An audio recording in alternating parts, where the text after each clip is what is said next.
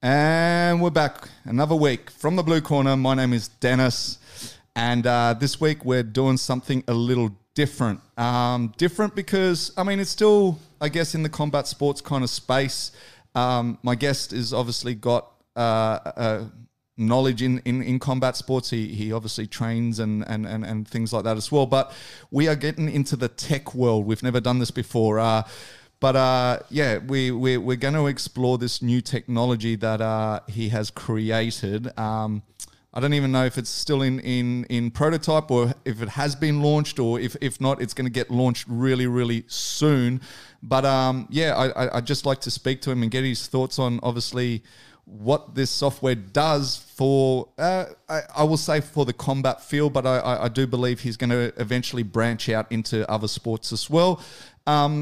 So yeah, without further ado, I will introduce to you Benny Has and his software program app, whichever one you want to call it, called Udon, which the K is silent, I've been told. But before we go across, I just want to remind people as well, because I always forget to do this at the very beginning, is if this is the first time you've come to this channel, please make sure you subscribe. And if you're returning, remember to hit that like. But anyway, enough of that. And so we'll throw it over to Benny Has. How have you been, and how has the start of 2021 been treating you? Hi, Dennis. Thanks for having me on, mate. I've been quite well, quite busy. It's been pretty hectic trying to get all this off the ground. 2021 has been quite challenging for me. Unfortunately, a couple of months, my brother passed away a couple of months ago, so that was pretty tough. It hit me like a ton of bricks, and I'm just sort of collecting myself and picking up the pieces, and just ready to move forward, mate. Ready to move forward. I have to say, obviously, condolences, and it's never nice. I have to ask, was it anything to do with obviously the global pandemic, or was it? No, not at all, mate. Without going into it too much, it's just a little bit of cholesterol broke off and clogged his artery, and he simply just dropped dead, mate. So it was a big shock to us all. He was only 48, had a wife and family, and it's just one of those things. You never know when your time's up. There's no guarantees here on planet Earth. You just got to live every day as much as you can, and make the most of the time while you're here, because you never know what's going to happen tomorrow. I totally feel you, and I feel as we get older, we really do realize that our days are numbered. Most definitely. Right, because when you're young, like, you just feel like life is forever. Like, you don't even give death a thought. You right?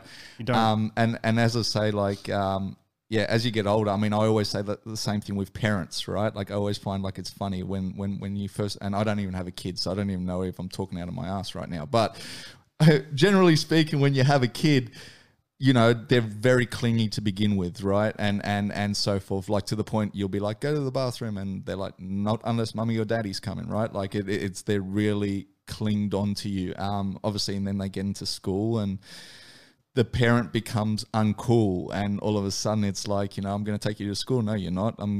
You can drop me off 3 blocks from school and I'll walk the rest of the way. That's true. Like, it really gets to that point. But I feel like as you get older again, like, I remember, I guess, when you kind of hit your late 20s, 30s, like, your parent, I'm not saying your parent becomes cool again, but you realize, like, the importance of them, and you start to really reconnect again, because obviously the cool factor doesn't really worry too much, but you realize, once again, that your time is limited, right? And it's funny how that kind of turns around.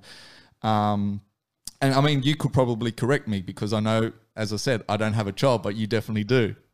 No, a child definitely puts it all in perspective, for sure. It allows you to, to really see where all your time's getting spent, and evaluate how you spend your time each day, and how you can remain efficient. And your time is remained efficient in that perspective anyway. Yeah, for sure. But yeah, it's all about, as you get older, the older you get, you realize that time's not to be taken for granted, and you have a limited time here on planet Earth, and you need to use it wisely. I mean, there was one thing that a past guest of mine, Jens, said, and which I really thought was like awesome, which basically he went on to say that time is the greatest gift on earth, right? Like giving someone your time is literally the best gift you can give someone. And he was kind of like, it's the one thing we all wish we had more of. It's the one thing that we never have enough of. And once it's gone, you can never get it back, right? And I was like, damn, that's on some real shit right there, right? Yeah, look, I 100% agree. You know, even starting this project, you know, my whole ambition is not based around money. It's based around time. I want my time back. I want my life back. I want to walk the earth on my own terms. These are what motivates me, what drives me. Money is nice. It's always nice to have money. It's nice to have nice things, but you know, spending the day at the beach with your daughter, or, you know, just little things that time allows you to do when you're not so constricted by the normal 9 to 5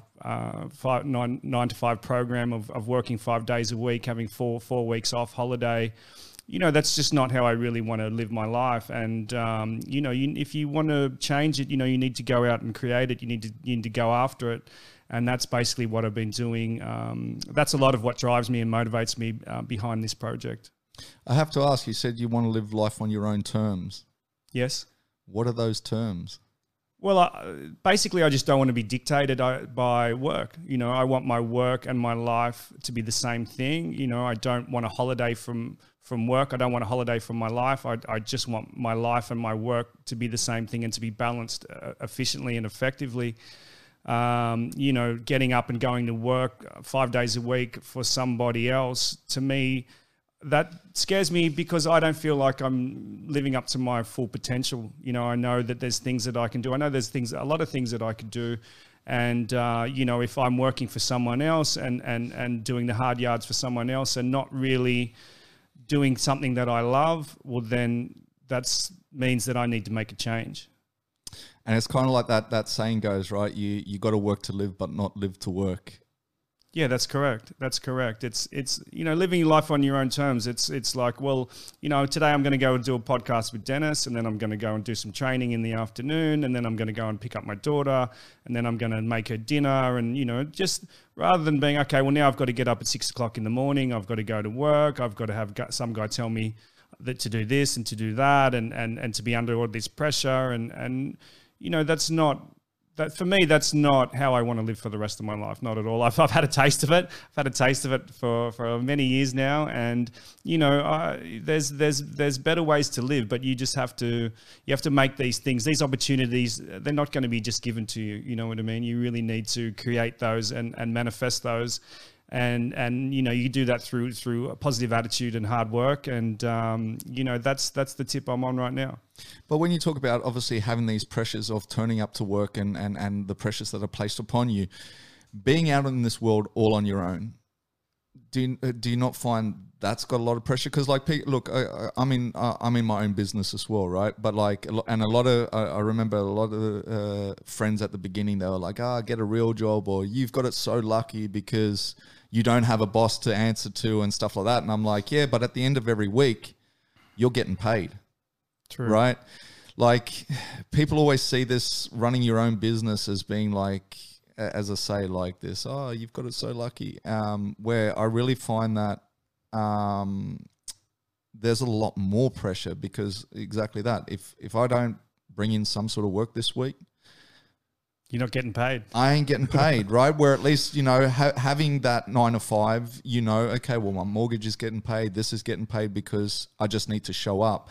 Not to say that there isn't positives of having your own business as well, because I feel like you get what you put in as well. So there's definitely, you know, I don't even know what to say, but the security, the safeness and security around having a full-time job. Yeah, it's undeniable. You know, you get your public holidays, you get your holidays, you know, you have your sick pay, you know, at the end of the week, regardless of how many mistakes you've made, you're still going to get paid.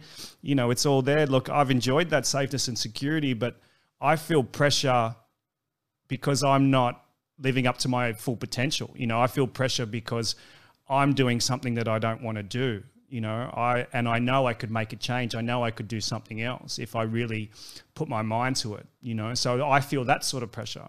Although those things that I just spoke about, it's very nice to have that comfort zone.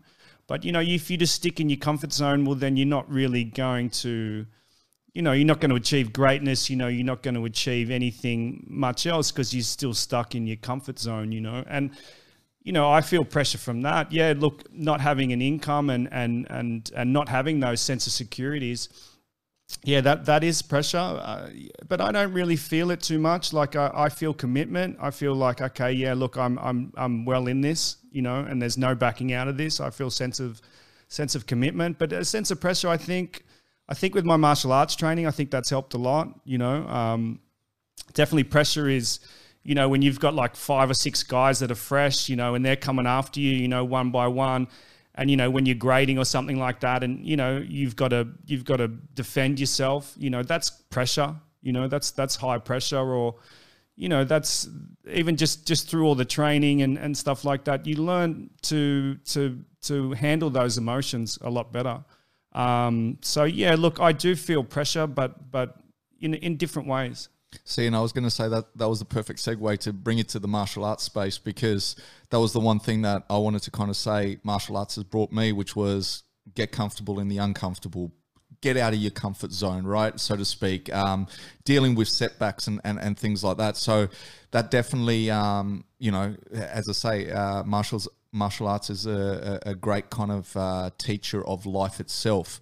But speaking of martial arts as well, like as I said, we'll get onto obviously the program that you've kind of created. But like before we do, I just want to kind of like get your history on the martial arts in the sense of how you first got in the space, I guess. What initially drew you to martial arts? What martial arts you practice in?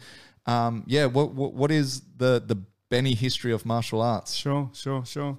Well, look, my dad, he did karate before I was born. So, he was some of my early memories. He was always like beating us up. He's always doing spinning back kicks and, saying, watch the back kick, watch the front kick. And, he's just rumbling with me and my brother all the time, I remember he brought home from the video store Revenge of the Ninja and Enter the Ninja. There were some ninja movies back in the day. They starred Sho Kosugi, who was like the original sort of Hollywood ninja at the time. And they just had a massive impact. I was a massive Star Wars fan and I love Luke Skywalker. And, I think being a ninja was probably the closest I could ever get to being like a Jedi. So yeah, that really sparked my interest 100%. But it wasn't until I got till about 12 that I started training. And I think I drifted in and out of it through the early teenage years. Like I started training Goshin-Ryu karate with my dad.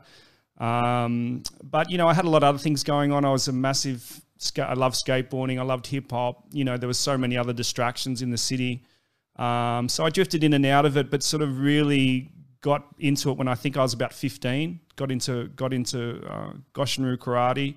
And I loved it. I loved it. I was training like 3 or 4 times a week. I was competing in tournaments. We're doing like point style type of fighting. It was really my main focus, and that kind of kept me off the street. A lot of my friends were sort of doing some really dumb stuff at the time, and which is fine. But it sort of kept me focused, and I was able to steer clear from a lot of the stuff that was happening around me. I got my provisional black belt in about 4 years, and I think I was state champion there. I think I got a state title once in points one in Kumite. I loved Kumite. I loved sparring. Kata wasn't really my thing, but it was part of martial arts. So I just really loved the training. And I loved the progress, and it just really did me a lot of good in those teenage years. For sure. So, I stuck with it, but, eventually I started snowboarding. First time I went snowboarding, I was like, that's it. This is what I'm going to do. I come from a skateboarding background, and, I just fell in love with snowboarding, and I was just like, okay, this is what I'm going to do. So I did that for nearly 10 years. It took me on an amazing journey all around the world. Got to judge competitions and run competitions, run events, build half pipes. And, I think that was really something that I was meant to do, because so many doors just opened up for me while I was doing it. I had an amazing time, but I couldn't really commit to martial arts while I was doing that. You know, admittedly, I was kind of partying a lot as well and just sort of living that snowboarder lifestyle. A lot of fun. But, you know, that sort of finished up for me when I was around 30. And, you know, I wasn't skating anymore. I wasn't snowboarding. I wasn't doing any activity. And, you know, the UFC was really getting some play now through, you know, through Foxtel, you know, through some of the shows on Foxtel. You know, I'd known about the UFC for forever, really, from its conception through Fighting Arts magazine. You know, I'd always read all the stories, and you know, I just sort of made the decision to go back to martial arts because I always wanted to confirm my black belt. With Goshin-Ryu, you get your black belt provisionally, and then you have to go through pretty much the whole process again to get it confirmed, and you have to learn new katas and there's a little bit more to it. So it's you know, it's quite a whole process to have a confirmation of a black belt through Goshin-Ryu, which is something that I really respect in that club. You know, it's definitely not, you know, you don't pay the money and you get your belt. You know, there's definitely a lot of time and effort that need to go into it. And I stepped back into martial arts. There's a lot of things that I could just pick up and do straight away. You know, I had a lot of muscle memory from those early years, but there was a lot of things that I needed to relearn, like all the katas, for example. I was never a kata person. You know, I kind of thought that I would breeze through the confirmation grading because I'd had that such a strong past. But, you know, realistically, it took me another 4 years to get to a standard to confirm my grade.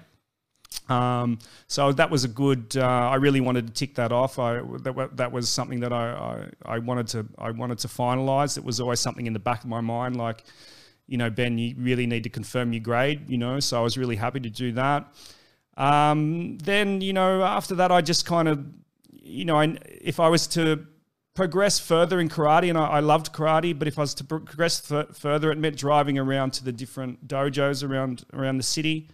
You know, the traffic in Sydney is nothing like it used to be. You know, I was able to do that quite easily, you know, when I was a teenager. But, you know, I think I just needed to change. Langy's MMA was, you know, it's Sydney's first MMA school, Sydney's first BJJ school. It's been there forever. I lived just on the next block. My parents bought a house just in Manly, just on the next block from Langy's. And it was somewhere that I always wanted to train. I never knew anything about jiu-jitsu or anything like that, but I just knew it looked like a legitimate club, you know, like had no bells and whistles. It was it just looked like a place that I wanted to train. And I always popped my head in there and had a bit of a look because I was just so close to it. And then eventually it just made the change. I was just like, okay, I'm going to go and do Muay Thai. So I still haven't rolled yet. I still haven't done jiu-jitsu, but I've been training Muay Thai for at least probably the last 8 years now through Langy's. Just been amazing. Just loved every minute of it. The instructors there are fantastic. You know, it's been a really learning process, adapting my karate techniques to the Muay Thai techniques, and, you know, learning what works for me and what doesn't work for me. And, you know, I'm getting a bit older now too, you know, so, you know, I can't sort of train or do some of the things that I used to do, but, you know, just sort of switching to Muay Thai and you know, karate and Muay Thai are predominantly the same. You know, they're striking arts, but, you know, they're different in their approach. You know, the kicks are different, the punches are different, you know, the blocking is different, the movement's different, the footwork. So, and I guess I wanted to ask you about that because obviously, you know, a couple of weeks now, we just had this circus fight, which was Jake Paul versus Ben Askren, right? And it brought up the whole thing about, you know, can MMA guys compete in boxing and vice versa? And I always try to explain to people like exactly that yes, they're both forms of striking, but they're so different. And especially when it comes to, I guess, when I say MMA to boxing, is the stance even, right? Like it's just like when you're worried about having someone take your leg and stuff like that, you straight away from the word get-go, you as I say, you're in a different stance. The way you slip punches and everything is totally different because you're not worried about a knee coming up through the center or things like that. But like in your sense, like when you say like having to adapt from karate to Muay Thai, what are some of the differences that you really found? Definitely the kicks. I had muscle memory from doing karate, and the way the way you do a back leg mawashigeri, which is a back leg sort of round kick in Muay Thai, I guess to somebody who doesn't know what they're looking for, it looks quite the same, but the hip movement is completely different. And it's the whole thing. I have to unlearn what I've just learned, like that whole saying that, the Bruce Lee saying, unlearn what you, and that was exactly true. I really had to stop doing my karate techniques and really think about how this Muay Thai techniques are working anatomically, because I was just doing them wrong. And it just took me so long. And even now I don't, with all the training, with the years and years and years of training, I do know when I have done a good Muay Thai kick, and then I know when I haven't, you know what I mean? And it's a lot of things too with the footwork, like I take a longer stance, being from karate, Muay Thai, traditionally you're on the back foot a little bit more, and you're, you've got to check those kicks. When I spar with the Muay Thai guys, they kick my legs all the time. I'm still sort of darting in and out like a karate fighter would sort of do, rather than sort of sitting there and staying in the pocket and lifting up my front leg. There's many different things that I notice, but, I don't want to just completely disregard those karate techniques either. Although I really enjoy the power of the Muay Thai techniques, I love the movement of karate, so, it's not like I want to completely dismiss it. And I don't think I even could, because of the way that the amount of time that I've spent doing karate, I can't just stop it. I can't just stop those techniques. So it's a lot of fun just combining the two, and putting the two and two together. And, sometimes I always think, who would win? Like, who would win from a karate guy and a Muay Thai guy, it's just not a question that I can answer, because it comes down to the individual really. But, they both have their benefits, and, they're just a lot of fun. And that's just why I love martial arts. I just love learning new things and training and being physically active. And that's what draws me to these types of sports. It's kind of funny that you said you wish you could kind of work out who'd win between karate and Muay Thai. And I guess that's where mixed martial arts came about, right? When you really think about the original concept of, even like the UFC, it was like, let's put a boxer up against a BJJ practitioner or whatever. And you really, where I find now MMA is actually an art of its own. Like, you know what I mean? Like, yes. You can literally go to these gyms now and take an MMA class rather than a Muay Thai class or, a wrestling class. Like, obviously they will still break, certain fundamentals apart, but like, I think that's why we've kind of got lost in it now, because it's no longer trying to figure out which art is the best art or the most efficient art, because I kind of feel like now it's become an art of its own. Do you kind of get that sense? Yeah, yes, totally. I definitely agree. I loved the early days of the UFC. It's like the video game Pit Fighter, or Street Fighter. It really was karate versus the boxer versus the wrestler, even down to the different uniforms that they wore. That, to me, those days were awesome. And obviously now, if a kid goes, okay, I want to learn how to fight, I want to do martial arts, they're going to want to learn how to do everything now, because they see the UFC, they see, okay, well, if I want to learn how to fight, I have to learn how to wrestle, I have to learn how to do jiu-jitsu, I have to learn how to box and kick. And, it definitely has evolved to its own art form. But, from my perspective, I think doing a traditional martial art, even like Taekwondo, can really help you, because you learn to fight moving forwards and you learn to fight moving backwards. You learn to fight off each stance, like your right hand forward, your left hand forward. So you see guys, even like Robert Whittaker, he comes from a traditional karate background. He can land heavy strikes moving backwards. Dudes like Paul Felder as well.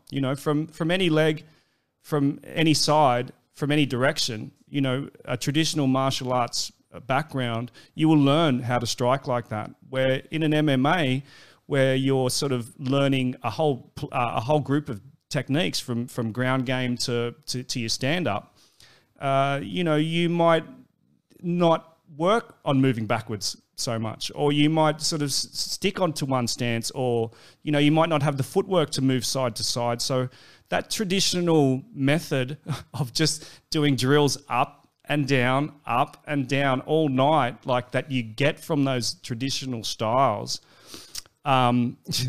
sure, for kids now, you know, they might go, man, this sucks. You know what I mean? This is horrible, you know, because it's very difficult, especially on a wooden slippery floor on a cold night in the winter, you know. But, you know, that's how you learn, and that's how you get confident. You know, even dudes who, you know, even Robert Whittaker on the weekend, you know, he fights with his hands so low because he has the confidence in himself. He knows that he can move. His his footwork will get him out of the way, you know. And I think that all comes from a traditional background that I think moving straight into an MMA school, you will lose a little bit of that. Do you think he keeps his hands low because he's so confident of his movement? Because I always thought he kind of kept them low in preparation for someone shooting for a takedown. Yes, right. Yeah. So I kind of felt like he keeps them low, because I remember the first time I really seen him implement that was when he fought Carlton Smith, and everyone was saying like, this guy's just going to take Robert down and beat him, and then Rob came with that real, like his front hand was right down, like it wasn't even like half up. And it was literally like, yeah, shoot, I got my underhook right there. And I kind of feel like that was, but I mean, as I say, I could be totally wrong, but I thought it was more in preparation for wrestlers that he's confident in his striking, where obviously when it comes, but look, I was proven wrong again, like this Calvin fight. I mean, speaking of that fight, you obviously watched it, right? Yes, man. And did that fight go the way you thought it would, or? Oh, I thought Bobby would outclass him for sure. Kelvin's no slouch, but to me, Robert's always been, when he was on his tear, you know, before he was champion, you know, he was easily top 3 fighters in the UFC, if not the best fighter in the UFC from my perspective. So, you know, it's been really good to watch his confidence grow as he's been getting back into the game after his layoff and obviously after losing the title. You know, I thought he would beat Kelvin, but just on him having his hand down like that, yes, you're right. Obviously he does, you know, he keeps his hand down for many reasons, you know, but I think he is very confident in his footwork and his distance, his management of the range and his distance. He's very confident. And I think that comes from his karate background. But I think also especially after watching the Gastelum fight, I think he keeps it low because he can sneak the jab up. You know, if you've got your left hand up or your right, if you've got your front hand up high, you know, you can shoot the jab out real quick, but your opponents can see it. If you have your hands down low, you know, you can sneak that jab up real quick and you know, you don't even see it. And I think that works a lot for Bobby. So, you know, he has his hands down for many different reasons, but even someone like Conor, you know, Conor has that sort of traditional style of moving in and out. You know, his footwork allows him to gauge the distance and range very well. And, you know, I think that you can see that in the way he keeps his guard up as well, because he has quite a low guard as well. Are you a fan of Wonder Boy? Yeah, I love Wonder Boy. Of course. Look, he's that traditional point style fighter. Like that's how we used to fight when we used to do tournaments and stuff like that in that point style. And sometimes I look at it and I just go, oh, this style's crazy, you know, like what, even the way he just has his hands down so low and you know, it when you look at it sort of to and compare it to like a traditional Thai fighter or a traditional boxer, you know, you think, what's this guy doing, you know? But yeah, he's the prime example of what I'm talking about. You know, he is supremely confident in his movement and he knows that he'll be able to get out of the way. And that's why he can hang his hands down so low. And one thing that I've noticed, you know, switching to Muay Thai, and especially when you got gloves on, is just how much energy it takes for you to keep your hands up all the time, you know? And, you know, I was always in sparring and in training, I was always getting told by the coach, come on, Ben, you got to keep your hands up. You got to keep your hands up. And I'm like, oh man, I'm too tired, you know, I can't keep my hands up, you know, but obviously there's an importance to keeping your hands up as well. So, you know, I think it's all about for fighters these days, it's all about just finding a good balance of what works for them. But, just definitely, if you're not going to keep your hands up, well, then you need to be you need to be very confident in your footwork. And the reason I ask about Wonderboy is at the moment, like on the internet and stuff, there's a massive push for Wonderboy. Like there's a lot of people out there that are, and look, we all love Wonderboy. He's one of the nicest guys. My question is I guess, like with him, all these people are wanting him to get the title shot and stuff like that, and I would love to see him there too. Would he have success, you reckon, with Usman? And I mean, even to the point, like obviously right now he's been matched up against Gilbert Burns. Do you like that matchup, or do you think that's a matchup? And the only reason I say, look, I'm not trying to take anything away from Wonderboy. Like, as I said, I'm a fan too. But I also realize that, Father Time does catch up with people. And I just feel like, are we all kind of like hoping for something when he is kind of, and I'm not even saying he's on his downturn right now, but I mean, surely sooner or later it is going to affect his performance. So, like, how high are you on his stocks right now? Do you think he's gonna climb the mountain of Gilbert Burns and he's going to accomplish that? And two, do you think he will get a title shot soon? And do you think he would give Usman, who at the moment is undeniably the best in that division, do you think he would give him some sort of problems? Oh, Wonderboy would give anybody problems, man, for sure, 100%. Look, it was disappointing that he didn't get the title. I think he fought Tyrone twice for the title, and he didn't get those. Look, as much as I love Wonderboy's style, it is a little bit limited, but he does have extremely good takedown defense. I think it's some of the best in his division. His movement, he's such a puzzle, but there's dudes who can take strikes very well. Gastelum's one of them. He took a lot of shots off Bobby on the weekend. There's not a hell of a lot of power in Wonderboy's techniques. Not saying that he kicks and hits soft, but with that sort of more karate style, he can get solid shots on people, but they seem to not react to them too much. So, and I think people are sort of working him out a little bit, finding his weak points and sort of concentrating on those weak points a bit. But as they say, you can't bring guys into training to mimic his style. You know what I mean? And that causes a lot of problems. Look, I do think I'd love to see him fight for a title again, and I do think he has the potential to win it still. I don't think he's getting too old. He seems to be very fit, and just one of those individuals that works extremely hard and is willing to to really put it all on the line in fights. And I think he's copped slack before about not being so aggressive, just sort of waiting, similar to what, Lyoto Machida used to do. And, I think he's sort of switched his game up a bit too, and he's being more aggressive now. And he's really going after it rather than just playing the waiting game, playing the counter striker. So, who knows? Anything could happen. But, mate, I wouldn't write him off right now. No, not at all. And going back to Bobby, what do you reckon went wrong with the first fight against Izzy? Do you think it was more to do with, I guess, something that Rob did wrong? Or do you think that Izzy is just that great? I think, well, what a lot of people don't understand is Whittaker pulled out of fights twice on the night of the fight due to serious health conditions, right? I'm not sure what both of them were, but that severely interrupted his whole momentum, his progress. It severely halted his career, and he had to take a break from it and really, obviously he had those two wars with Yoel as well, and then, to have to pull out of fights, the night before, go through all the training camps and not have to fight and everything. It disrupted his whole game. And, then he took the layoff and everything. And when I can't quite remember, but I think Izzy was one of his first fights when he was coming back from his layoff. So that's, Izzy's an extremely hard fight for anyone, whether or not you're just coming back into the game. And, anybody who's watched Robert's career knows that he didn't fight a good fight, and he wasn't as strong and as sharp as he normally is, and a tactician as he normally is. I think what really happens, and this to me this happens to quite a lot of fighters who watch the previous fight.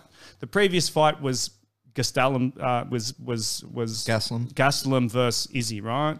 And Gastelum hit him a bunch of times, right? And that was really the first time we'd really seen Izzy get hit so much, right? So Bobby's watched that and gone, yeah, well, I can hit this guy. You know, if Kelvin can hit him, I can hit him, right? You know, and so, you know, you could see Bobby, okay, I'm just going to go in here and try and take this bloke's head off, right? And obviously Izzy's he's one of the best in the game with counter strikes, and you know he could read that, he could get those reads off Whittaker, and you know it wasn't the same guy. It wasn't the same guy that went through that tear and tore through everyone to get the title. You know, you could see that, and now he's with the last couple of fights that he's had, you can see his confidence growing and growing and growing. You know, he beat Cannonier, you know, solidly, you know, and even, you know, as we mentioned before, you know, in the octagon with Kelvin, he's got his hands down, you know, he's back to his best, you know.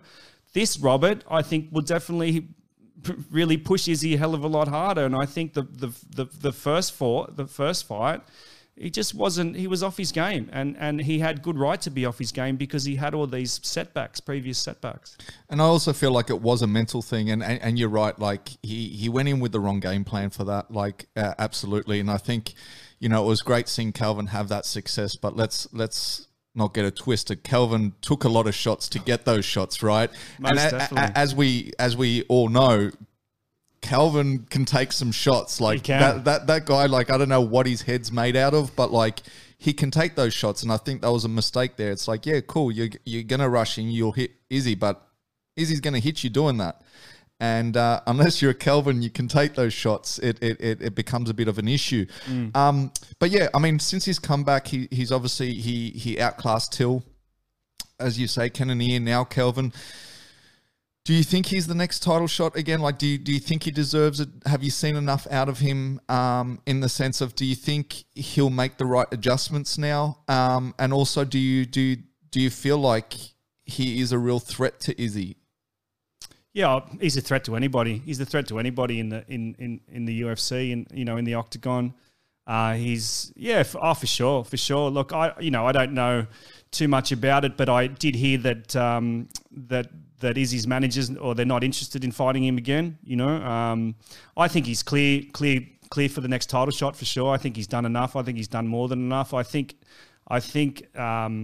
when Robert fought Cannonier, Izzy said, "Okay, Cannonier, demolish Whittaker. You're next at the title, right?" So, you know, Whittaker demolished Cannonier. Now he's demolished Gastelum, Kelvin. So, you know, he should be the next title. He should get the next title shot for sure. And yes, 100%. I will lean towards Robert beating him for sure. Yeah, see, I kind of feel the same way. I really do. I think, look, Marvin's the only one that's making a case as well. And I said, like, in the post-presser, Marvin was quite smart the way he worded things. He basically said that Izzy was wanting a fight in June. And obviously Rob said that he would like to make that fight in September, hopefully here in Australia if we can open the borders. But Marvin used that and basically said, listen, Izzy, you want to fight in June? I'm ready. So that's the only thing that I felt like he played that card really well. He's basically saying, if you don't want to wait for Whittaker, I'm here, right? Which would then mean, you know, if they did make that fight in June, then Whittaker would probably have to take another fight, because I just don't know if he's going to fight in June. He's going to be ready by September again, right? So we'll see how that all plays out. But I definitely feel like he went at that first fight wrong. I feel like he knows that as well. And I kind of feel like he will make the adjustments. Once again, Izzy's a tough one, right? He really is, because he is really good. But I do feel like if there's one person that could beat him, it would be Rob, and I really look forward to that match. But listen, I mean, one more question, I guess, for you as well. I just wanted to ask, as a parent now, you said obviously you got into karate because of your dad. Does your daughter train in martial arts? No, she doesn't.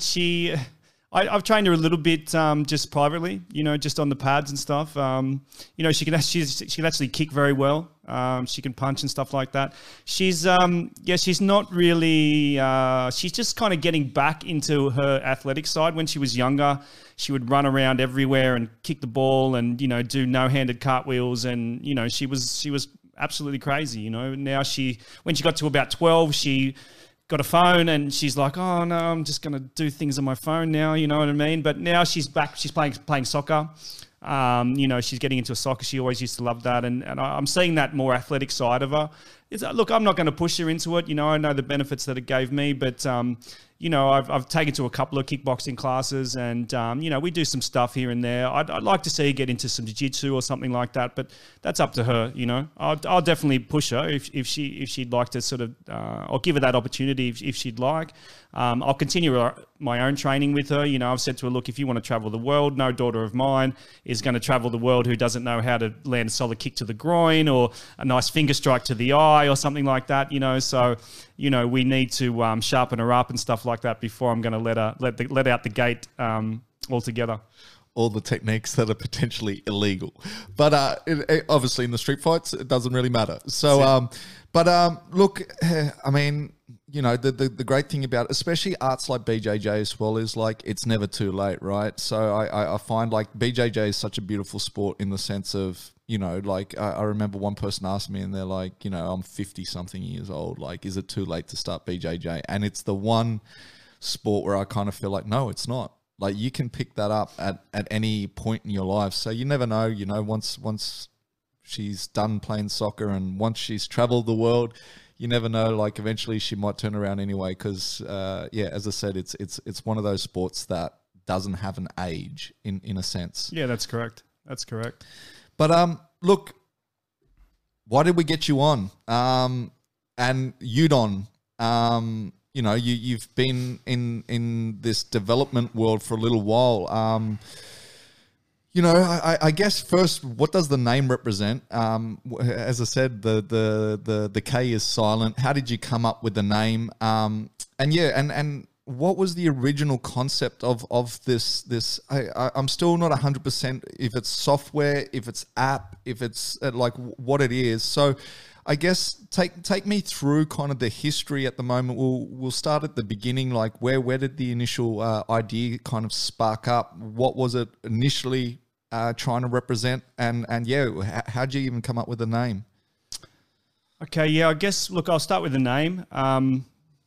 If you want to register a business now and come up with an original name, an authentic name, pretty much everything that you can think of is taken, right? And they have even things like domain brokers and stuff like that. So if you come up with a domain name, someone's probably already owns it and they'll sell it to you for like $5,000. I wanted to come up with a name for my platform, which was original name, something authentic, something that, that when you say that name, that's the only thing that name will represent, and that's very difficult to do, especially given those reasons, social media handles, web domains, business names, all the good names are taken, so it's very hard to come up with something original. I threw around a few different things here and there and, I come up with Udon. Or first it was Udacon. So the K was pronounced. Then, just sort of doing the research over the last couple of years and speaking to people about the product, I just found that it was quite difficult for people to pronounce, which was sort of a bit of coming from, I've got a bit of a marketing background and I realized that I needed to sort of just make the name sound better. And I knew I'd eventually come up with something. And so now I just sort of broke it down into an acronym. So so it's UDOKN. So the UDO is you do. So that's the physical. That's you doing your karate, you doing your Muay Thai, you doing your yoga, you doing your dancing, whatever this platform, whatever you're using this platform for. So that's the you do. And then the KN as in knowledge. So when you pronounce knowledge, you say the N, the K silent, you know what I mean? So, you have the you do, which is the physical, and then you have the KN, which is the knowledge, which is the mental. So it's sort of like an acronym in a way. But U Don, it's just a name that's short and sweet. You know, I have a nice U logo. You know, like I said, I just wanted a name that represents just my brand and my platform, my software, and nothing else. You know, sort of like you Googles and you Ubers and stuff like that. And so when did this idea spark? Because I know you've been at this for quite some time now. Like it's not obviously something, you know, a lot of people have started stuff during the pandemic. I believe you obviously started this way before the pandemic. So this has kind of like been bubbling for a little while. So when did you originally come up with the idea? And as I said, like the idea has changed over time. So what was the original idea and I guess even why? Okay, so look, I've been working on this for about 7 years now. You know, so quite a long time. And yeah, it has changed. You know, it has progressed. It has evolved. You know, I sort of just started off thinking of ideas to do, like similar how I, you know, spoke at the start of the program about, you know, wanting to live my life on my own terms and living up to my full potential and creating something, making something manifest. You know, I thought about doing something in the martial arts space. You know, especially kids martial arts at the moment, like it's huge, you know, and I was like, okay, maybe I'll do a children's book. And then it's like, okay, if I do a children's book, I'll need a digital add-on, you know, so then I was like, okay, I'm going to do this website, you know, and then, you know, things just sort of evolved from there. But my original idea was sort of just to, you know, have some functions and features around sort of traditional martial arts styles, like from a digital perspective, pretty much turning the bricks and mortar dojo into something that's online, like a community space where people of that club can engage with each other and talk about martial arts and so on and so on. You know, have like a belt grading system, some gis where the kids could change the color of their gis, and you know you could have a taekwondo gi, and you know if you did karate, you could have your karate gi and your jiu-jitsu gi, and you know it was very different to what it is now. But I just sort of was tossing around these ideas, you know, and I thought, okay, well I'll do this website. The website will cost about 20 grand. You know, I'll be able to do that. And then it was like, okay, well, if I'm going to do a website, I need to do an app. You know, apps are heaps better. That's probably going to cost about 100 grand. Okay, if we're going to do that, well, then I'm going to need to get investors, you know. So, you know, for me, it's just been just learning how to get this sort of thing off the ground. You know, I come from a bit of a graphic design background, so I'm able to put things on the screen, you know, how I want them to look and that sort of thing. And, you know, just sort of gradually sort of building it up through that method. And you know, I've had to get investors on board. You know, I've had to learn how to launch a startup. You know, all these things I've sort of just made it up as I go along, and you know, I've had to jump over every single hurdle to get to where I am. You know, and that's just what I need to do to achieve my goal. So right now, you know, we've got the platform. I'll speak a little bit about the platform. It's essentially a booking right now. It's a booking and billing system. It allows businesses to create a timetable where their students can join the classes in that timetable. It allows businesses to create payment plans and options where students can purchase. So it's pretty much we're laying down the foundation of a member management platform. And we're going to build and grow the features and functionality of that as we grow the business. So think MindBody. MindBody's like my biggest competitor. You know, MindBody works in a different type of way where you have a subscription fee, a monthly subscription fee, and you have a merchant fee.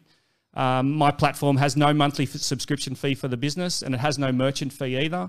UDON makes its money by taking a very small percentage of the transaction from the member joining the association or buying a monthly subscription or purchasing their lesson plans, their lessons.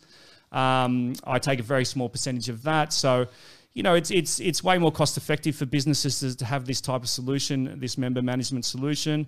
You know, we have plans to take it further where it's my original concept has always been to create an exclusive environment for which students can upload photos and videos, not for likes and for ego trips or anything like that, but for learning. You know, video analysis is an extremely underutilized tool in most sports. It's used at the extreme high end probably every single day. but at the lower end, the mid range, and it's not used at all. If you upload a video of yourself, doing any sort of technique, whether it's dancing, martial arts, or yoga or something, in your mind, you have a picture of how good you're doing it, like I'm killing it right now. I'm really, really good at this technique. And then someone films it for you and you have a look at it and you're like, oh, wow, I got to get my leg up so much higher, or, I'm really not as good as I was. And, that video analysis is can be used to help people progress, So, I want to create like an exclusive environment so it's safe and secure, so kids can upload photos and videos of themselves training. The people in that business can comment on it and encourage them to practice. And it's in safe environment, so it's just for that business itself. It's not for the whole of the world to see. It's only exclusive space for that business to operate in. So it's safe, and it's a safe environment for kids to do that. And I was going to say, when you have training footage and you realize how bad you are, there's the other type of people that'll be like, they'll blame the person taking the video. They'll be like, oh, you didn't get the angle right? It'll be like, can you shoot it again? Yeah. But we'll do it from this angle. Come on. But like, let's go back to the original, obviously even the funding. How hard was it to get investors on board? Because I know also you got a government grant at some stage. Yes. Like how much did that help in the progress? But like how hard was it to like were investors kind of like really like on the idea, or were they kind of like hesitant to begin with, or how hard was it to get the funding? Look, it's it's been very challenging, very difficult. It's to get anyone to hand over large amounts of money for something that's not even built yet is always a challenging time. I raised quite a bit of money through friends and family, and that was something that I never thought I would do. I would be able to do, but I've got a good close group of friends, and we just sat down and spoke about it, and they saw my journey, my progress, my evolution from the idea from when it first started to what I've got it to now. They saw the benefit that I was offering and the value and the potential of the idea. They're investing money in me predominantly as well, so, and they saw my drive and my motivation, and they all know me for a very long time, so they back me as someone who can get this off the ground. But still, it's a conversation. I said to him, look, 99% of these things fail. You know what I mean? But I'm like Han Solo, never tell me the odds. You know what I mean? I'm like, I don't think about failure. I only think about success. But going back to the beginning of this podcast, though, do you feel the pressure? How the pressure? Well, just that people have backed you. They've thrown money at you, but there is that chance of failure too. And then you're like, damn, like, and especially when you're talking about friends and family, like, do you see that as any sort of pressure? Yeah, look, like I said, to me, it's not pressure, it's commitment. It's like, okay, feeling pressure, you can essentially control that yourself. You can allow yourself to feel pressure, or you can not allow yourself to feel pressure. Commitment, I'm committed now. You know what I mean? I've taken money from people. I'm accountable. You know what I mean? And that is also a big driving factor as well. But yeah, look, it's not something that I'm comfortable with. Okay, can you give me money? Can you give me money for this idea that I'm working on? But as I said, we all sat around and it was like, look, this is one of those things that we don't want to sit when we're 60 and go, oh man, we should have done that. We should have done that. And all my friends were the same. We're like, yep, okay, let's do it. So I was able to get an initial amount of money off the ground. I also got picked up by an investment portfolio company who own a digital agency. They really liked the idea. They saw the potential in the idea, and so they sort of backed me, where they sort of took me under their wing, under they call it the Nebula program, they sort of match me for $1 value. So if I say, for example, I throw in 50K for development, they'll throw in another 50K of development. So they're not throwing in money, but they're building the actual platform. And that's a deal that any sort of founder can strike, and a deal that's sort of offered through various sort of development companies out there. But it's not something that you have to have a good idea, and they have to really back you to want to help you with your idea. So through those connections, as we were able to get get a start, get the program, the application being developed. And, the government has been offering what's called an MVP grant. So the version that you see now for my application. So I'll just explain my application. My application is desktop software, right, which can be used on a phone. So we are building an actual application for it, which is halfway built. But at the moment, it's just desktop software, which is administration software for businesses that have group bookings, So my version, what you see now, is called an MVP, which is the minimum viable product. And for 5 or 6 years ago, the New South Wales state government has been offering grants for people like myself to get their minimum viable product off the ground. It's a $25,000 grant. I've been trying to get it for 4 years. Okay, first application got rejected. Second application got rejected, went in, saw them, got some feedback, adjusted that second application. So that was like my third, that got rejected. So, I was really disheartened because I was like, man, this 25 grand, I need to get this, I need to pay these bills. I need to get this grant. I need this to be part of my story. And I was really disheartened as to why I didn't get it, because even I thought I met all the criteria, but even if your business meets all the criteria, it's a competitive process, so you're still not guaranteed to get it. So it's very, very difficult. Can I ask you though, when you say you went in and you got some feedback, what kind of feedback does the government, I guess, give you, or the agency that handles that case? Like what kind of feedback are they actually giving you? Well, the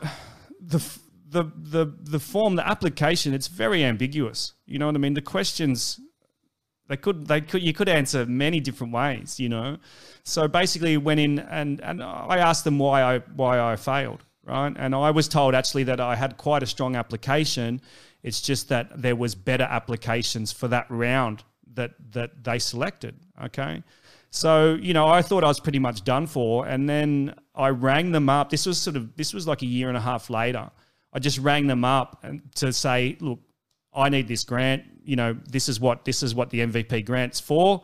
I've got an MVP. I'm X amount of money in debt now. I need this grant. And I got onto the guy who actually runs the whole program just through this one phone call. He actually picked up the phone. And when you normally ring them, it's very hard to get through. It's a government department, right? So you never really get to the guy that you want to speak to. And I got to the main guy and I just told him my story. And he's like, Ben, come in. Let's go through it. It all sounds really good to me. I'm stoked that you're still trying, that you've made all this progress, you've made all this traction. You really have a good understanding of what you're trying to do. I think I can really help you out because, the more grants that they hand out, the better it is for their program. The more successful grants that they give people, the more successful their program is. So, they actually do try and help. So, I went and had another meeting with him.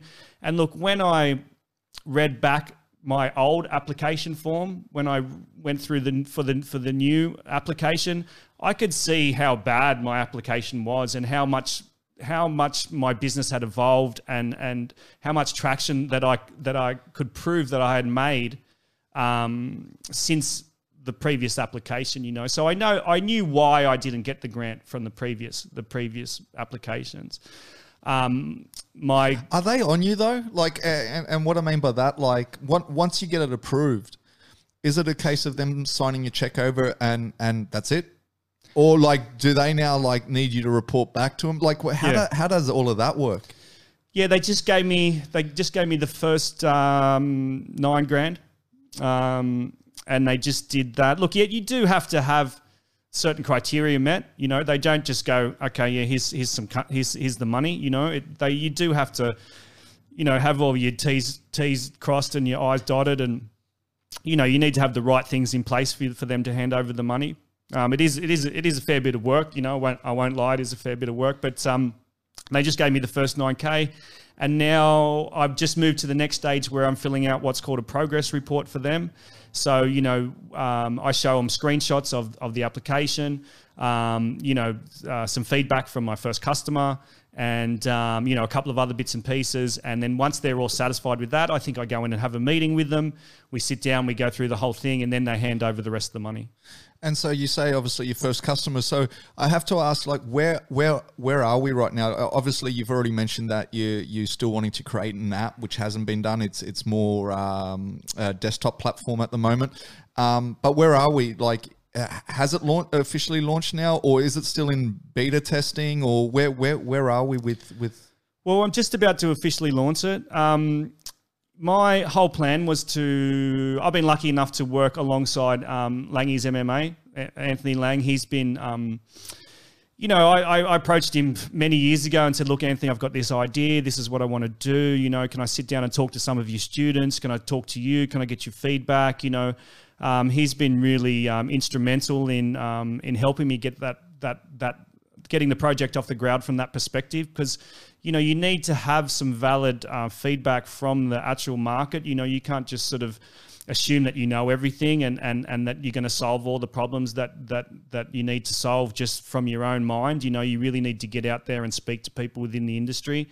And Anthony's been he's always been in my corner, you know, and he's really helped. And so, you know, we've got the platform into Langy's now at the moment.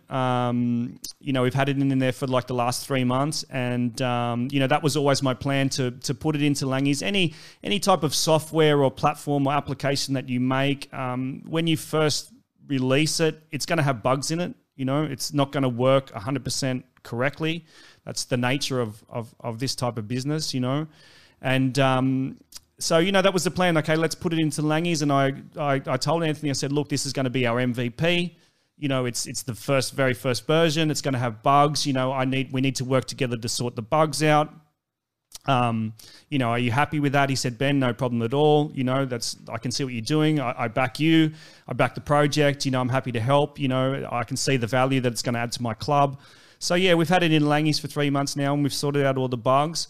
So yeah, we're just about to, I've got a new website getting built. So realistically within the next 1 or 2 weeks, like I feel like an official launch coming through where, you know, I'll sort of make some announcements on social media. You know, I'll start driving sales through ads and email campaigns. And I really start to get the name and the brand out there and promote the application. Is Kings on board? Because I kind of had a little stalk of your Instagram before this, and I saw you there with Elvis, and is he on board as well? Yeah, look, I tried to get Elvis as well. I've spoke with him quite a few times through this project. He's been very helpful as well. He's a very intelligent guy, Elvis. You know, he researches everything. He's very sharp. He's got a great business out there at Kings. I don't know if you've been out there, but mate, it's the most impressive MMA training facility I've ever stepped foot in. I would have to say it's the biggest and best in Australia. If there's bigger and better than that, I'd love to see it. You know, he's a really good guy. You know, he's worked hard to achieve a lot of success in his career from a fighting perspective and also from a business perspective, a club perspective. You know, I've got a lot of respect for him, and you know, I wanted to get Elvis on board as an ambassador for the program.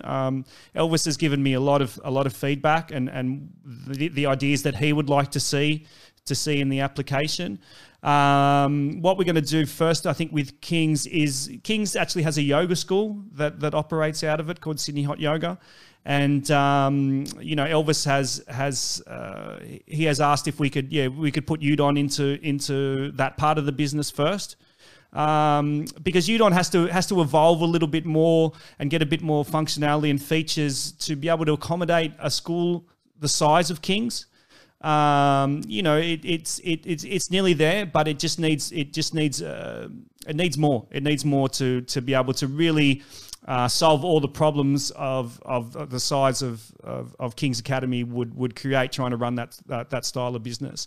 But Elvis has been a big fan, and he's really helped me as well. And yeah, we'll hopefully be getting it into to the yoga studio. I think I'm just waiting for his subscription of one of my competitors to end. And then Udon will be into at least that part of King's Academy, and then hopefully we will get King's fully on board. And I have to ask, and this is only because my gym uses it, Zen Planner. You heard of that? Oh yes. So if I was to ask you what sets you apart from, say, a Zen Planner, and this is only so I can walk into my gym and kind of like maybe show them this platform as well. What are your major kind of, I guess, differences that you would kind of like point to? Yeah, for sure. Look, there's quite a few of these things. And the pandemic has really highlighted the need for these types of programs. So there's more and more competition coming out. I do look at them from time to time. Some of them that have come out are quite good. Others are sort of just very generic. There's a few of them that I could name. MindBody, that's my biggest competitor. There's Zen Planner, as you mentioned. There's Kicksite. There's GlowFox. Now there's a whole range of these things coming through, and they're all very generic in the way that they look and feel. And pretty much they're all generic in the way that they cost. They're quite expensive depending on the amount of students that you have in your club.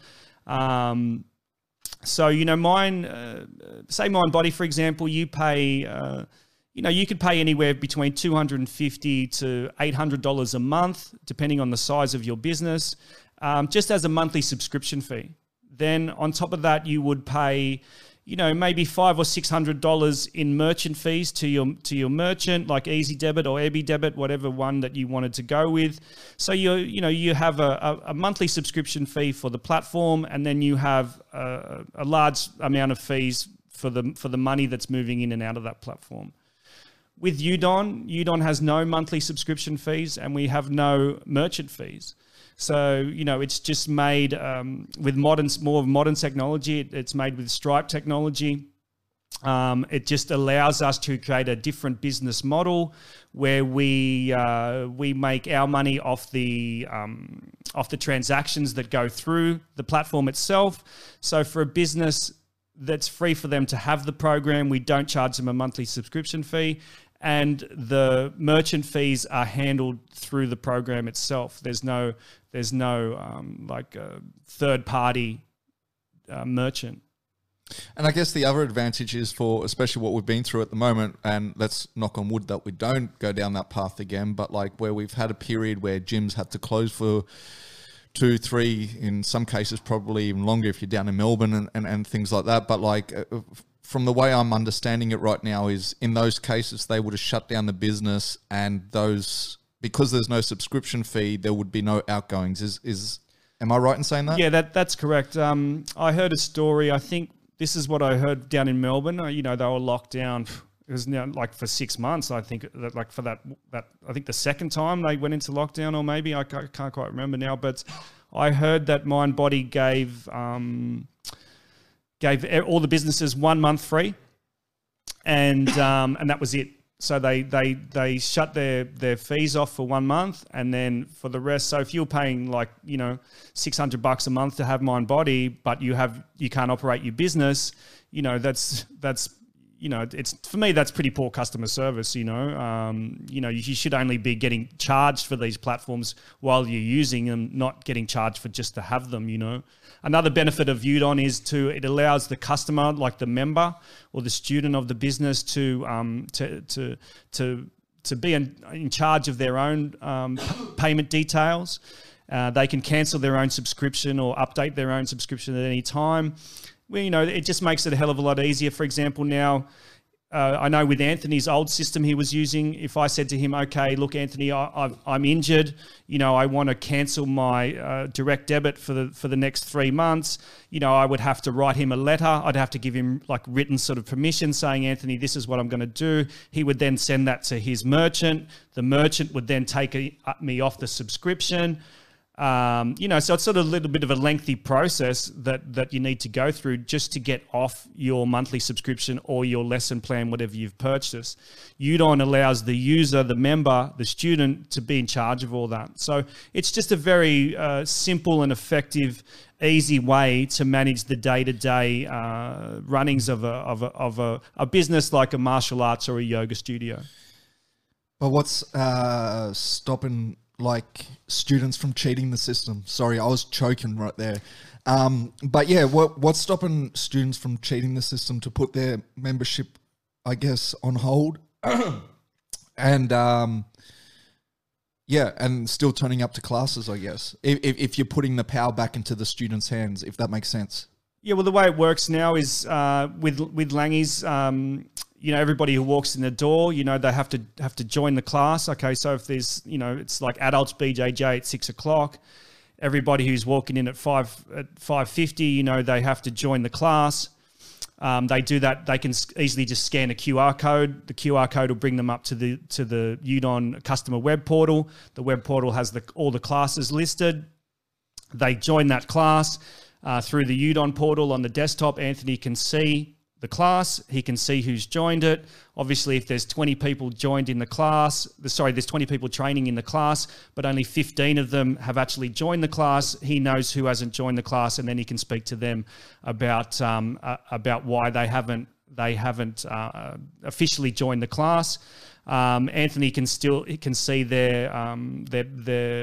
the parameters around their subscription, whether it's active, whether the card's been declined, or the payment issues. So he can see who has an active subscription and who has an inactive subscription. If you have an active one, you can join the classes. If your subscription is inactive, well, then you need to go and fix it up before you can go and join the classes again. And so where are you right now in the sense of I guess for people listening to this episode, are you at a point where you're now onboarding different gyms, or are you still looking for gyms to, I guess, as you say, while you're still, or are you through Langs now, have you ironed out all the bugs, or are you looking for gyms to jump on board as kind of like a trial period? Where are we at with that? Yeah, well, like I said, we're probably 1 or 2 weeks away from officially launching now. So, both Anthony and myself, we're very happy with the platform and the way it's working. We've ironed out all the bugs, and we're good to go. So I'd invite any businesses that want to have a platform to give me a call or send me an email, and I can arrange a demo, and I can talk to them about how I can save the business time and money. Well, perfect. And I guess that's where we'll kind of round things up. But for any gym or business that wants to have, as you say, a demo or get some more info on this product, what's kind of the best way, I guess, for them to reach out? You mentioned email. I guess you've got a web. Well, the website's not launched yet, or has it been launched? I don't know. But say a gym wants to approach you for a live demo or anything like that. What's kind of the best way of hitting you up? Yeah, look, I've got I do have a website out at the moment, but that's just getting updated within the next 1 or 2 weeks. There's a member request form through that, a little portal where you can send me an email. Udon actually has a Facebook. It has an Instagram. They're both just /Udon or at Udon. You can send me a direct message there. My email address is ben@udon.com. So it's udokn.com. You can send me an email, or, that would be the best way to get in touch with me at the moment for sure. And actually, before I get you out, we'll just change it back to now, fights. Usually I would have ended it there, but just because I know you do watch a lot of the fights and you keep up to them, I always like to get fighters to give a few kind of upcoming fight predictions. So I'll just throw a few out there. We've kind of mentioned the Whittaker and Izzy, so I've already got you on there. Ty, he's got a fight coming up with Greg Hardy. Who do you like in that fight? How do you think that'll play out? What's your kind of opinion? So who is it? Sorry, Greg Hardy and Tai Tuivasa. Oh, Tai. Yeah, right. Bam Bam. Bam Bam. Okay. Mate, Bam Bam looked very much improved in his last fight, his last performance. I can't remember who he fought, but he fought a couple of weeks ago. I was very impressed with him.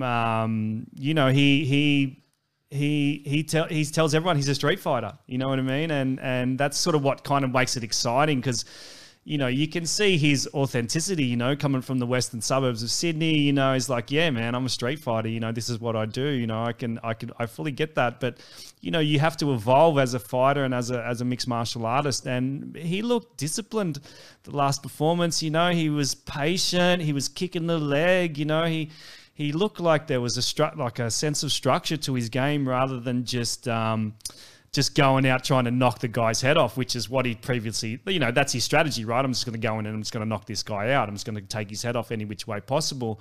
Where I can't remember who he was fighting, but no, he was very patient. He managed his range. He was kicking the leg. He was good, man. He was good, and he got the win. So, mate, I don't rate Greg Hardy at all, to tell you the truth. So,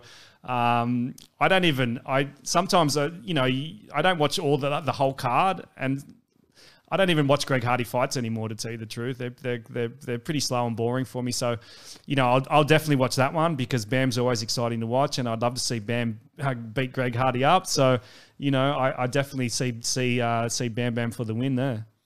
All right, and then another one would be Dan Ige versus the Korean Zombie. How do you see that one? Yeah, the Korean Zombie's tough, man. He's very tough. Oh, don't know about that one. That one could go either way. That's definitely the one that I'm kind of sitting 50-50 on. Obviously, from what the Zombie has kind of done, but I also feel like, is he coming towards the end of his career? And he's been in a lot of wars. He has. But I'm very high on Dan Ige, so I'm kind of 50-50 on that one. One that was a bit of a surprise, but I guess we all get excited on, is Edwards versus the return of Nate Diaz. Do you like that matchup? What are your thoughts on that one, and who do you think potentially walks out of the cage? So who is it? It's Nate Diaz and Leon Edwards. Oh, Leon Edwards. So obviously Leon just had the fight against Bilal with the eye poke. Yes. After 2 years. He did look great until that eye poke, but he was also on a 2-year layoff. And then obviously Diaz has been out for a little while now too. How do you see that? Oh, mate, Nate's always been entertaining, you know, even before the fights with Conor and everything like that. You know, he was always an entertaining fighter to watch, mainly just because he brings it. He's there to scrap, you know. He's not there to push guys up against the fence or whatever, you know. He's there to choke you out or knock you out or whatever.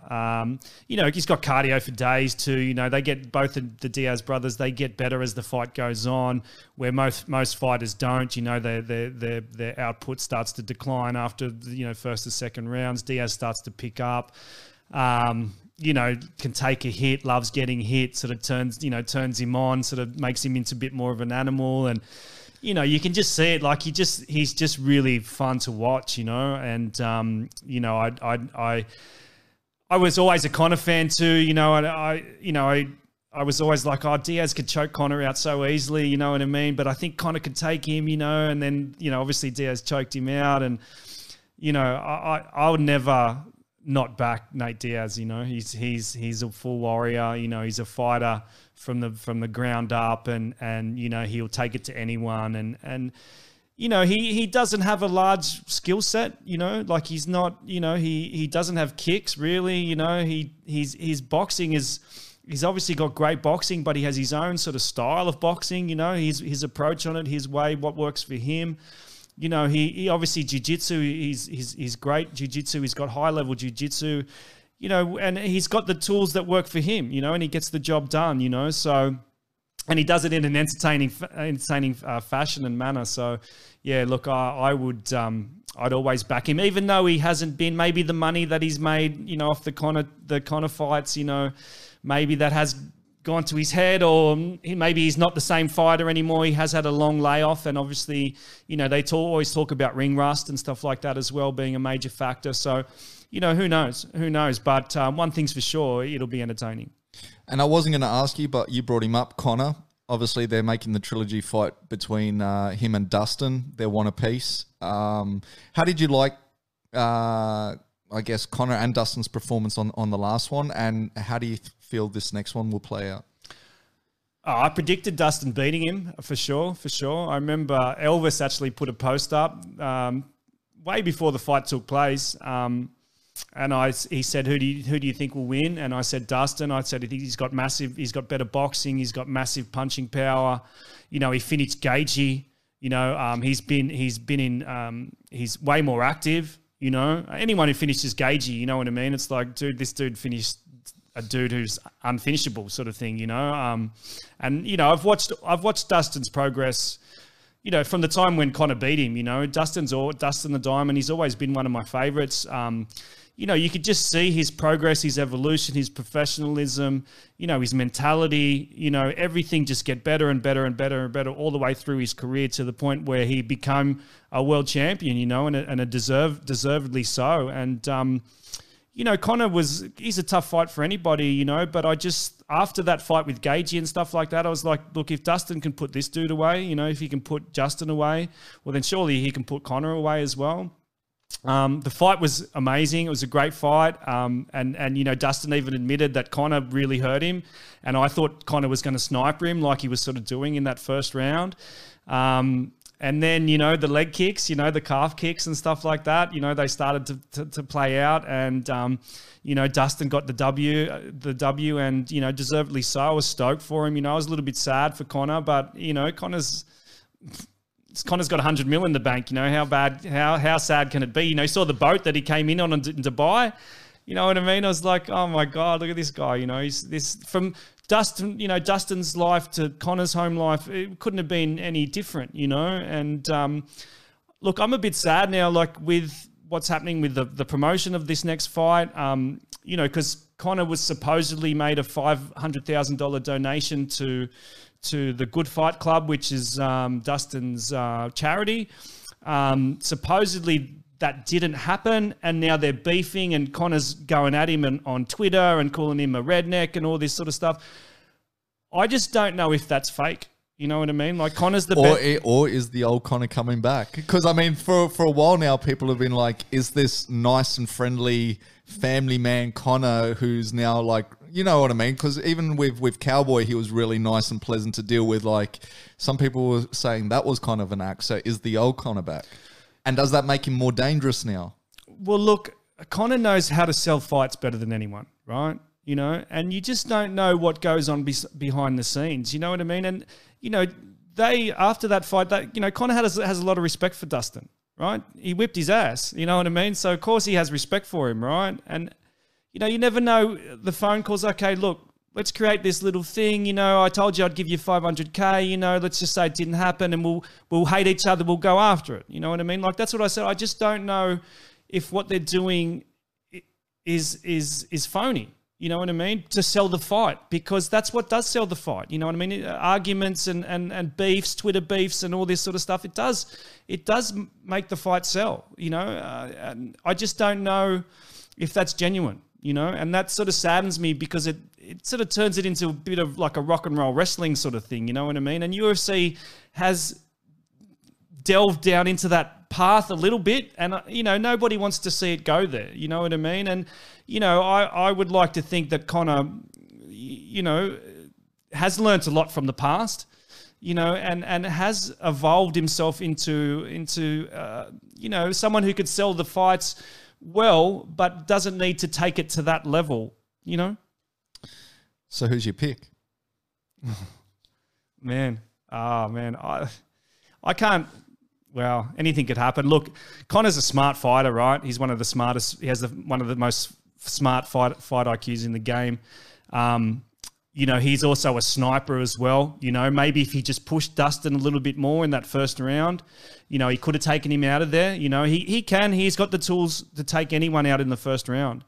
But Dustin, you know, they call him the Diamond Man. You know, he's tough under pressure. You know, he gets better. He's like Diaz. You know, he gets better as the fight progresses. Where Conor, you know, everyone sort of knows he gasses in the third round and what sort of thing as well. man, it's an interesting one to see how Conor adapts and adjusts his game. I don't think he can, in this short of time, learn how to check kicks. Like, we talked about me checking kicks at the start of the thing, like you can't, okay, I've got to learn how to check kicks, and even if you, for 6 months, that's all you do is train leg kicks. When you're in the fight, it's a completely different mindset. You know what I mean? Will you automatically have that muscle memory where you can just check the kicks without thinking? If he doesn't, well then, he's going to be in a lot of trouble again. So once again, who's your pick? Oh, okay, I'll go out on a limb. I'll say Dustin again. I want to see Dustin win. Dustin deserves it. Connor's got his, he's got many accolades. He's got a ton of cash. Dustin's doing the right thing for his, he's got the Good Fight Foundation. He seems like a legit, genuine person. He deserves, and he's worked hard. I've seen him work hard all the way up through his career. He deserves to be. Well, he's not champ at the moment, is he? He's no. They're fighting. Yeah. He was the champ though, right? Like who took the belt off him? Or did Khabib. Yeah, that's right. That's of course. Right. Yeah, of course, Khabib. Okay, Khabib's out of the game. Dustin's the second best in the world. He deserves the strap. This fight will hopefully get him to earn the strap again. He deserves it all, man. He's the in my book, Dustin's the quintessential mixed martial arts. He's had the one of the best careers that you could have, And speaking of which, I mean, obviously he got offered, I guess, or I would assume he got offered the title shot, but he rejected that to take the money fight, right? Which is a smart move in a sense, because I always said, like, by doing that, obviously he wins this fight, he's next in line for the title. If he went for the title shot, if Conor never got up to another title fight, then you've lost the money fight, right? So it kind of, in a business sense, makes a lot of sense. But having said that, you've now got Charles Oliveira fighting Michael Chandler for the title. Do you like that matchup? How do you see that one?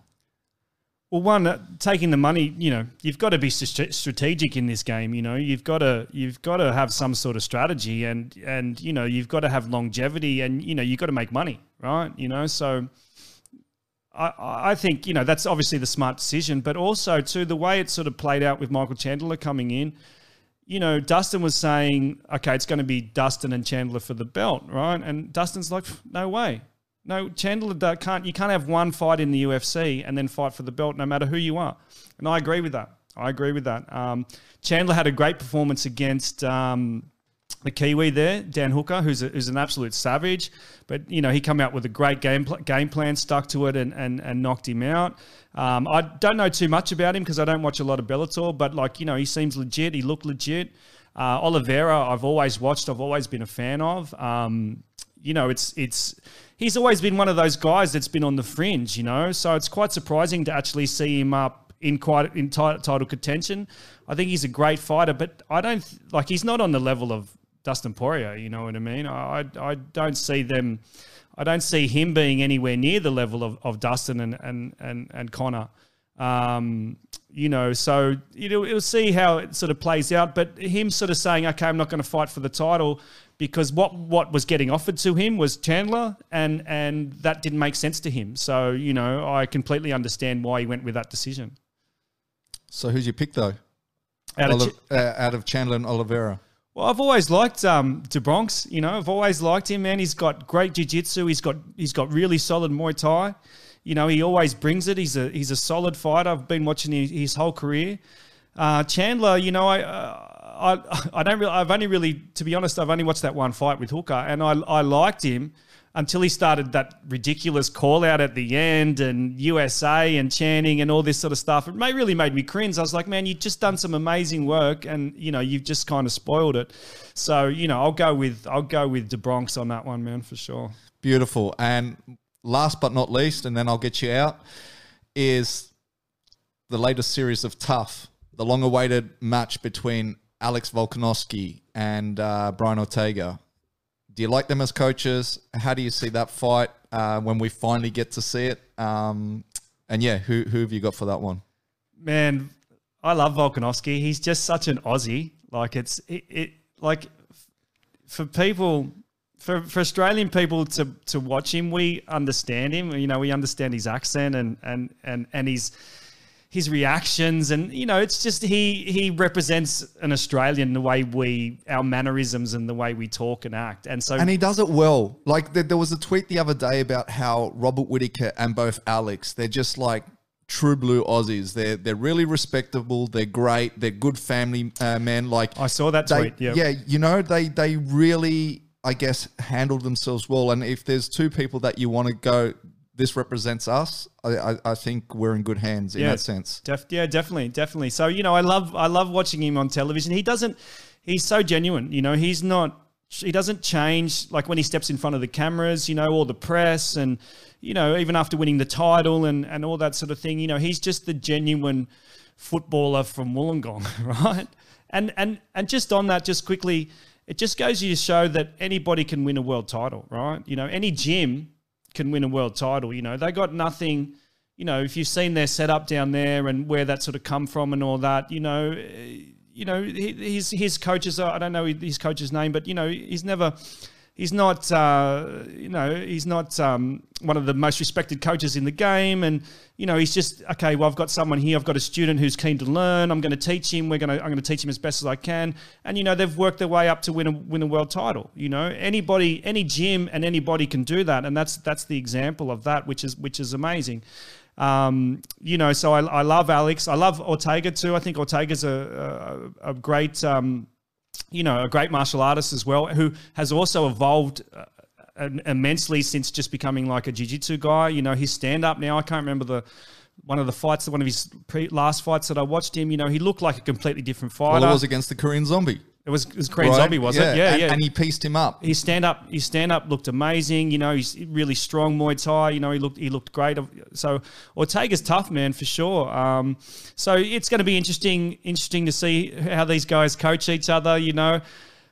Interesting to see how the teams will relate to Volk.